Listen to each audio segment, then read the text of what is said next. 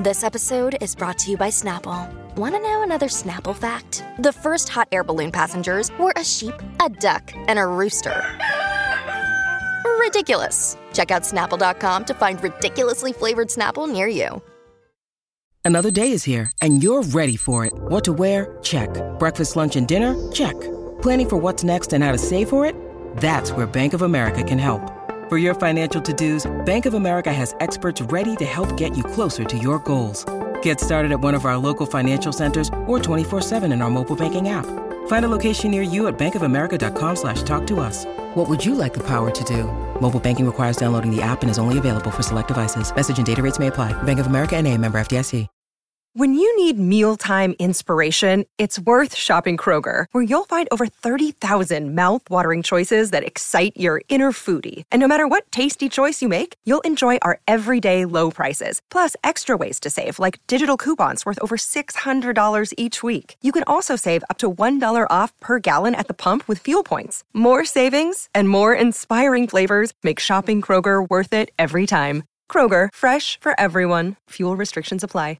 Did you guys all love our chat earlier this week with attorney Emily D. Baker, who is attorney at law, who is now a legal commentator and has spent lots and lots of time deep diving into the Erika Jayne case? We got into it all.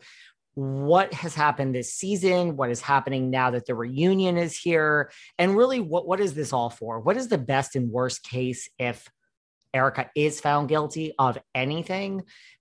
From a legal point of view, Emily is the one that we have turned to. Have you guys liked that conversation earlier in the week? Well, today it continues on Patreon.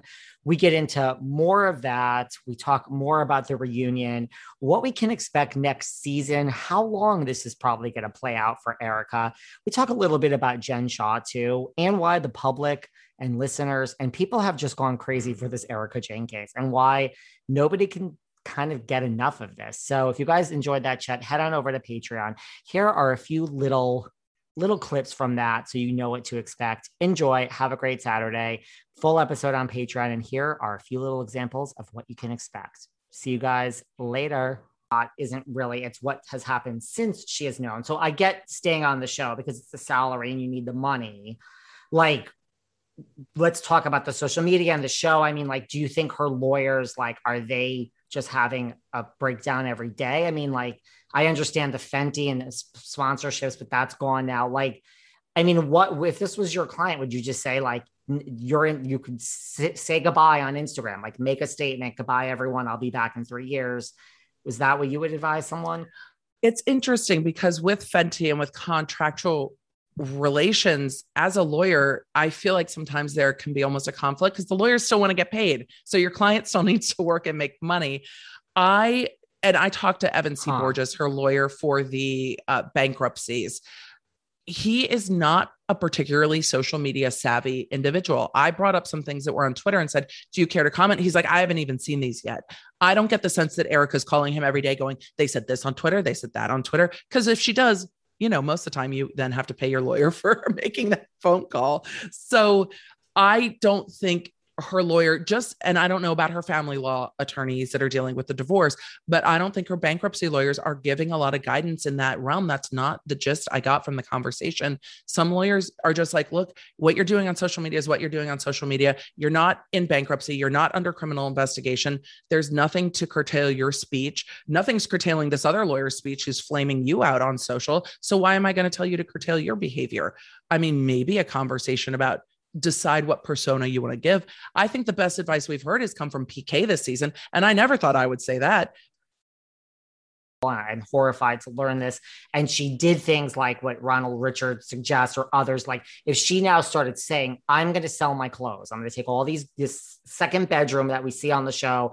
It's all going to be, and I'm giving this money to the victims. It's not going to be close to what they deserve, but like, is that something the lawyers could say, like, you can't do that? That's basically, I would tell her absolutely not to, because right. When we talked earlier about trying to settle everything she's facing, whatever assets she has, they have to be strategic with, because if she, hypothetically, if she was like, I'm selling the whole glam room, I'm selling the Jaguar ring, I'm selling everything, and I'm giving it to Ron Richards because he was on Twitter making settlement offers that are supposed to be confidential and private and shouldn't be made on social media. And I have a whole ton of issues with aside from that. But this kind of shakedown on social media of, hey, we'll take less of our fee if you just do it now, which he knew she wasn't going to do, and probably knew that in conversations with her lawyer too, and still put it out on Twitter to look like he was doing something.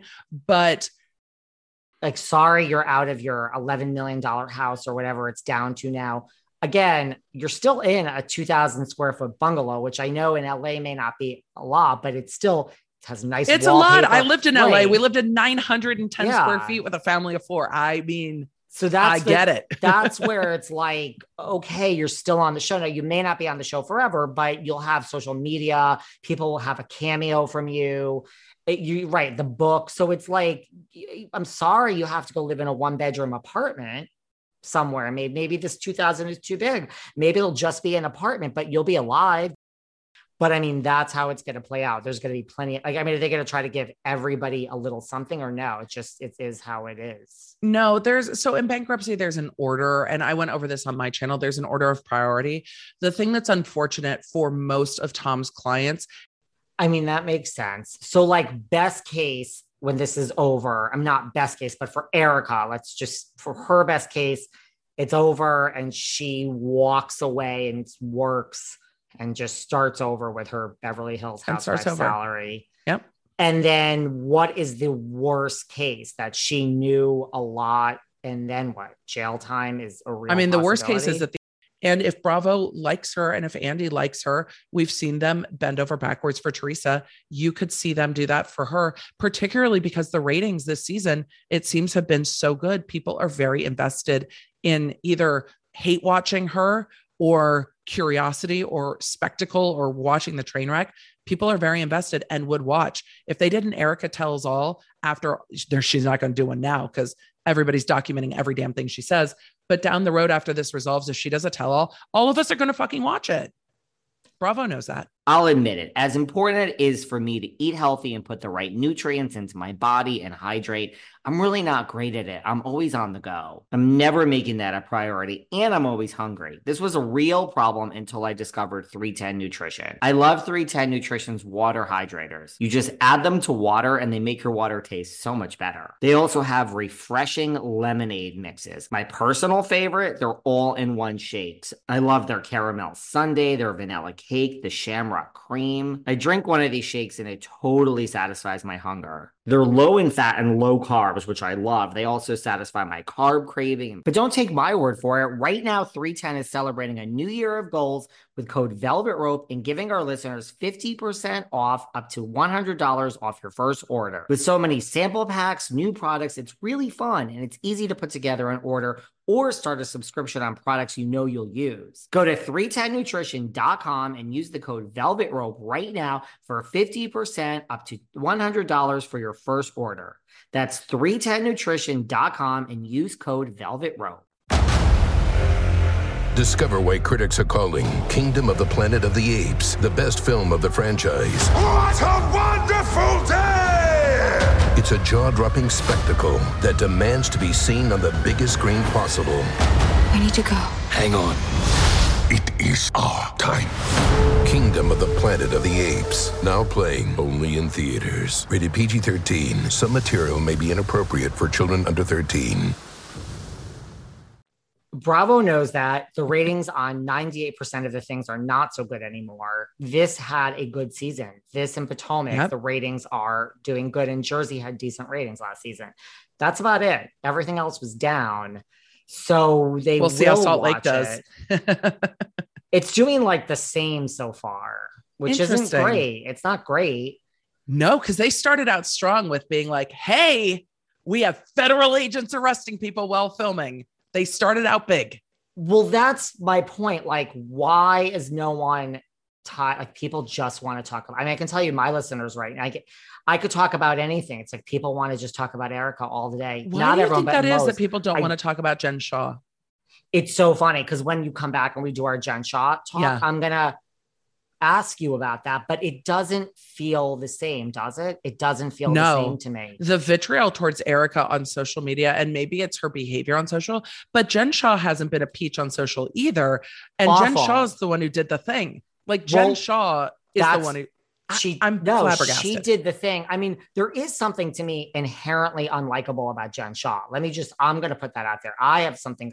There's something inherently unlikable about her too, which is why when we talk all about Jen Shah and that whole thing, people are in her behavior, like on social, she's posting Gucci and this, and that's not much better. I don't think and she's flaming after Meredith's kid. I mean, she has not been as brazen. I mean, she wasn't a Fenty ambassador as Erica, but also I think it's kind of bullshit to be like, oh, she's splayed out in lingerie. I mean, her comments didn't help, but also neither Erica, Jen Shah, to me, it seems like does not realize the severity of what is possibly to come in her life. Like like we've talked about this before, like when the feds come and pull a van, like they're not just, this is like, you're not walking away. There's evidence, sweetie. Like the feds do not waste their time. No, Jen doesn't seem to appreciate Erica seems to appreciate that her life is crumbling. Jen seems to be like, what? This is my business. Why is this a big deal? Everybody's just, why are you all bullying me? I mean, it's a very interesting tack to take. I'm innocent. Y'all are stupid. Fuck off is what Jen Shah's defense seems to be right now. I don't know. Erica's so cold. It's almost like that's why there are times where I'm like, does Erica know? Like, is she so innocent that she's just like, bring it on, but I'm not worried because I know the truth will prevail and I did nothing. And like the truth always sets you free. I don't know. Sometimes Erica is so stoic that I'm like, I mean, she has to deal with what's going on around her, but she's just like, once I get through this, it'll be interesting when this is, I mean, what is the timeline, do you think? I mean, are we looking at like Erica's, this is going to be going on for 3 years, 5 years, 2 years, I mean, 6 I don't months? think all these questions and more answered today, right now, over on Patreon. Love having Emily here. Yes, I'm a lawyer. I can have these discussions, but this is Emily's life's work. I mean, I can't have these discussions to the extent she could because I don't keep up with the laws and Emily does. And, you know, there's been so much talk about Erica this whole season. It seems to be the only thing people want to talk about. But like from a legal point of view, like these were my questions. Like how much longer, like, is this case going to go on? You heard me ask the question, really, what's the best case for Erica when this is all over? What's the worst case as far as serving time if she's found guilty? And we just kind of get into it. And we do talk a little bit about Jen Shah too, but head on over to Patreon. We break all this down from a legal standpoint. Emily's amazing. It's a continuation of a chat we had here, part 1, which is on the main feed. And I hope you guys enjoy this. Emily, listen, Emily wasn't leaving without me getting answers for all you guys. So hope you enjoy this. Have a great Saturday.